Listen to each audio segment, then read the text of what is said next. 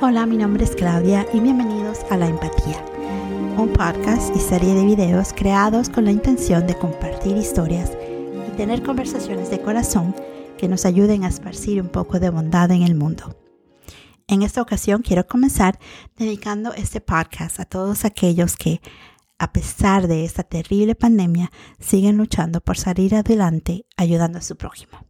En especial, quiero darle mi respeto y admiración a todas aquellas mamás y papás que también sigan haciendo lo mejor que pueden a pesar de todos los cambios que están pasando en sus vidas. Yo tengo 3 hijas adolescentes que están pasando por muchos cambios en estos momentos. Pero ¿quién no, verdad?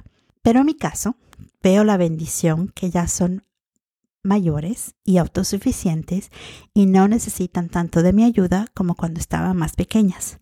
Sus necesidades ahora son otras, pero no interfieren con mi trabajo o con el tiempo que debo estar pendientes de ellas.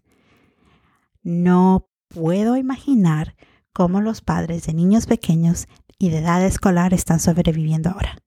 En realidad, mi respeto para ustedes. Cuando empiezo a pensar en especial en aquellos padres que tienen que trabajar desde sus casas sin ayuda y tienen que estar pendientes de los niños que ahora están haciendo escuela por internet y tienen que asegurarse que están poniendo atención y que hagan la tarea, mientras que al mismo tiempo tienen al niño más chiquito haciendo un desastre en la cocina, mientras ustedes deberían estar en una llamada de conferencia con su trabajo y es una llamada con video. ¡Wow! En serio que los admiro.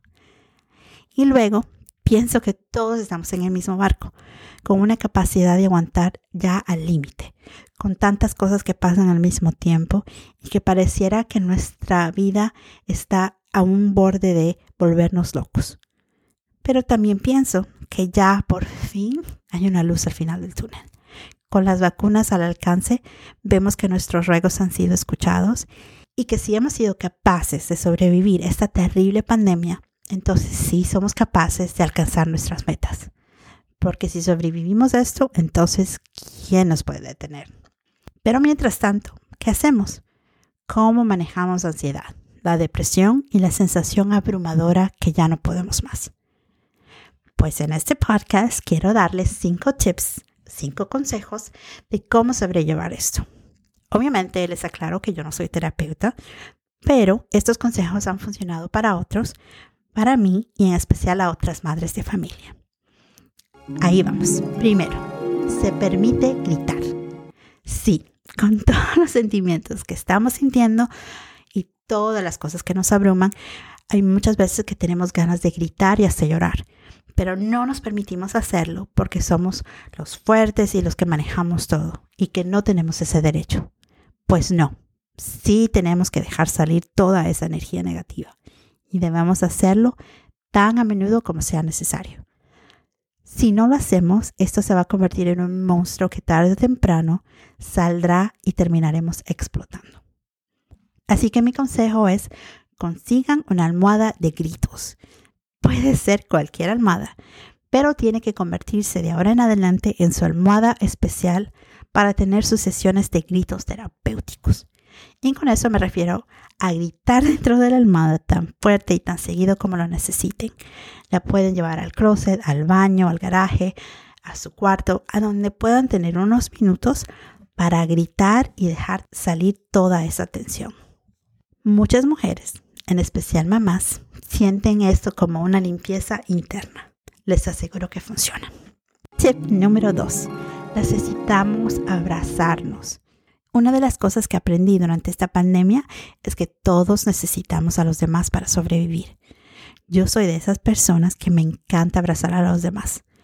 Puede ser porque soy latina, pero me hace falta el contacto con otras personas.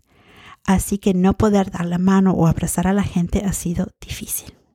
Los seres humanos necesitamos contacto físico y este virus también nos ha prohibido esa necesidad. Así que les aconsejo que busquen a una persona que puedan abrazar dentro de su familia o círculo de amigos. Yo estoy volviendo loca a mi hija menor con tantos abrazos.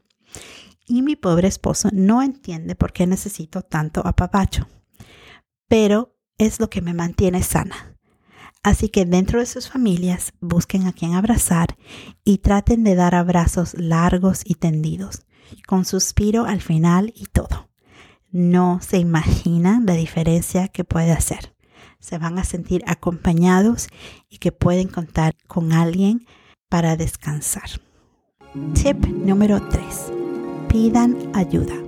Sí, todos necesitamos ayuda en algún momento en nuestras vidas, aunque a veces nos tengamos a aceptarlo. Pero ahora, más que nunca, necesitamos ayuda. La pandemia ha hecho difícil esto, ya que la gente y los recursos a los que normalmente acudíamos no están disponibles ahora. Pero seguimos teniendo personas cerca y todos estamos pasando por lo mismo, así que necesitamos ayudarnos unos a otros. Si te estás sintiendo mal, triste, abrumado, ansioso o deprimido, necesitas desahogarte.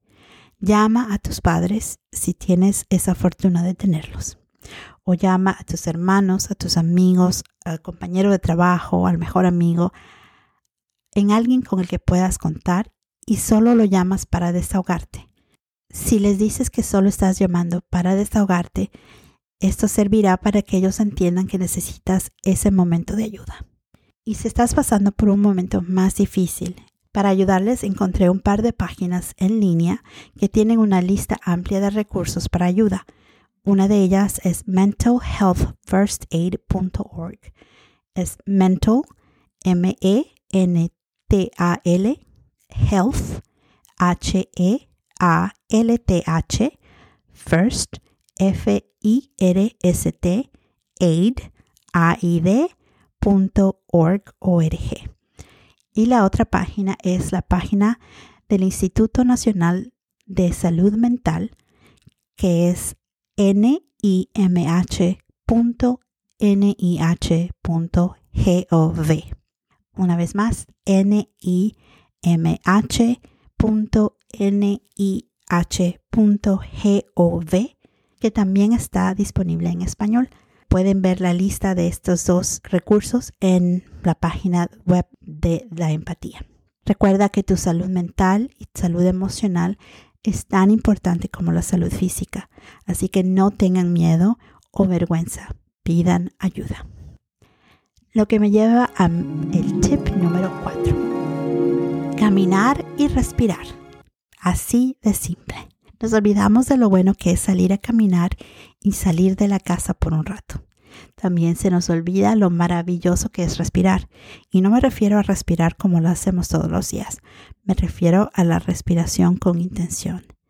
Ese tipo de respiración ayuda a aminorar ansiedad, enojo y la depresión.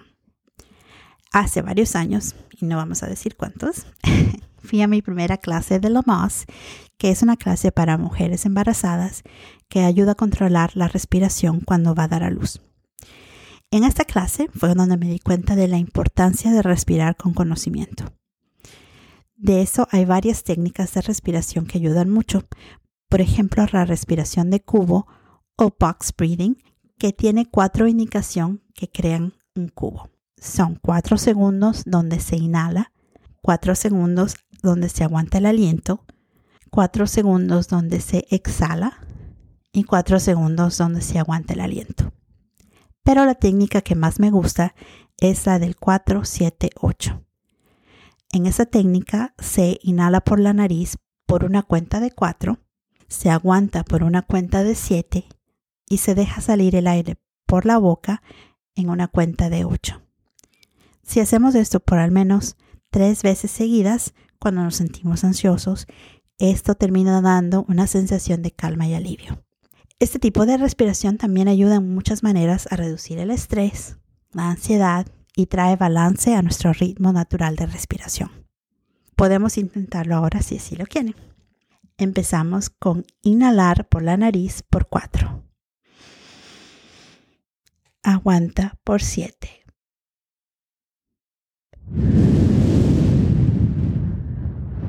Exhala por 8.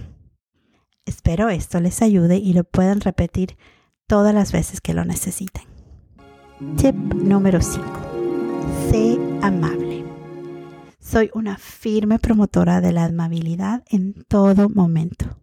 Obviamente, por eso creé este podcast. Pero en especial en estos momentos difíciles, tenemos que ser más amables y agradables con el resto del mundo. No podemos imaginar las batallas o los problemas que está teniendo la gente alrededor nuestro. Así que si somos amables y agradables, podemos hacer un cambio en sus vidas y en nuestras vidas. Pero tenemos también que empezar por ser amables y buenos con nosotros mismos.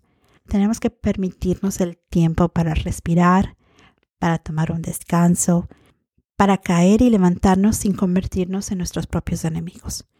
Tenemos tanto a nuestro alrededor, tanto que ha cambiado y que sigue cambiando, tantas nuevas expectativas y sentimos que el mundo está al revés. Pero no hay que desmayar. El final de la pandemia está cerca y si hemos aguantado y sobrevivido en estos tiempos en los que nadie estaba preparado, ¿quién nos dice que con esto no podamos crecer y ser mejores? Y ojalá sirva para que el resto del mundo pueda ser un poco más amable en general. Espero que todos estén salvos y seguros, que se tomen el tiempo de dar las gracias por sus bendiciones y que todos salgamos de esta más fuertes y con más armas para luchar por lo que deseamos. Si ustedes tienen otros consejos o ideas que puedan ayudar, por favor compártanlas en la sección de comentarios o pueden enviármelas por las redes sociales. Les recuerdo que por favor den un me gusta, que se suscriban y que escuchen el podcast o vean los videos en sus plataformas favoritas. Hasta la próxima.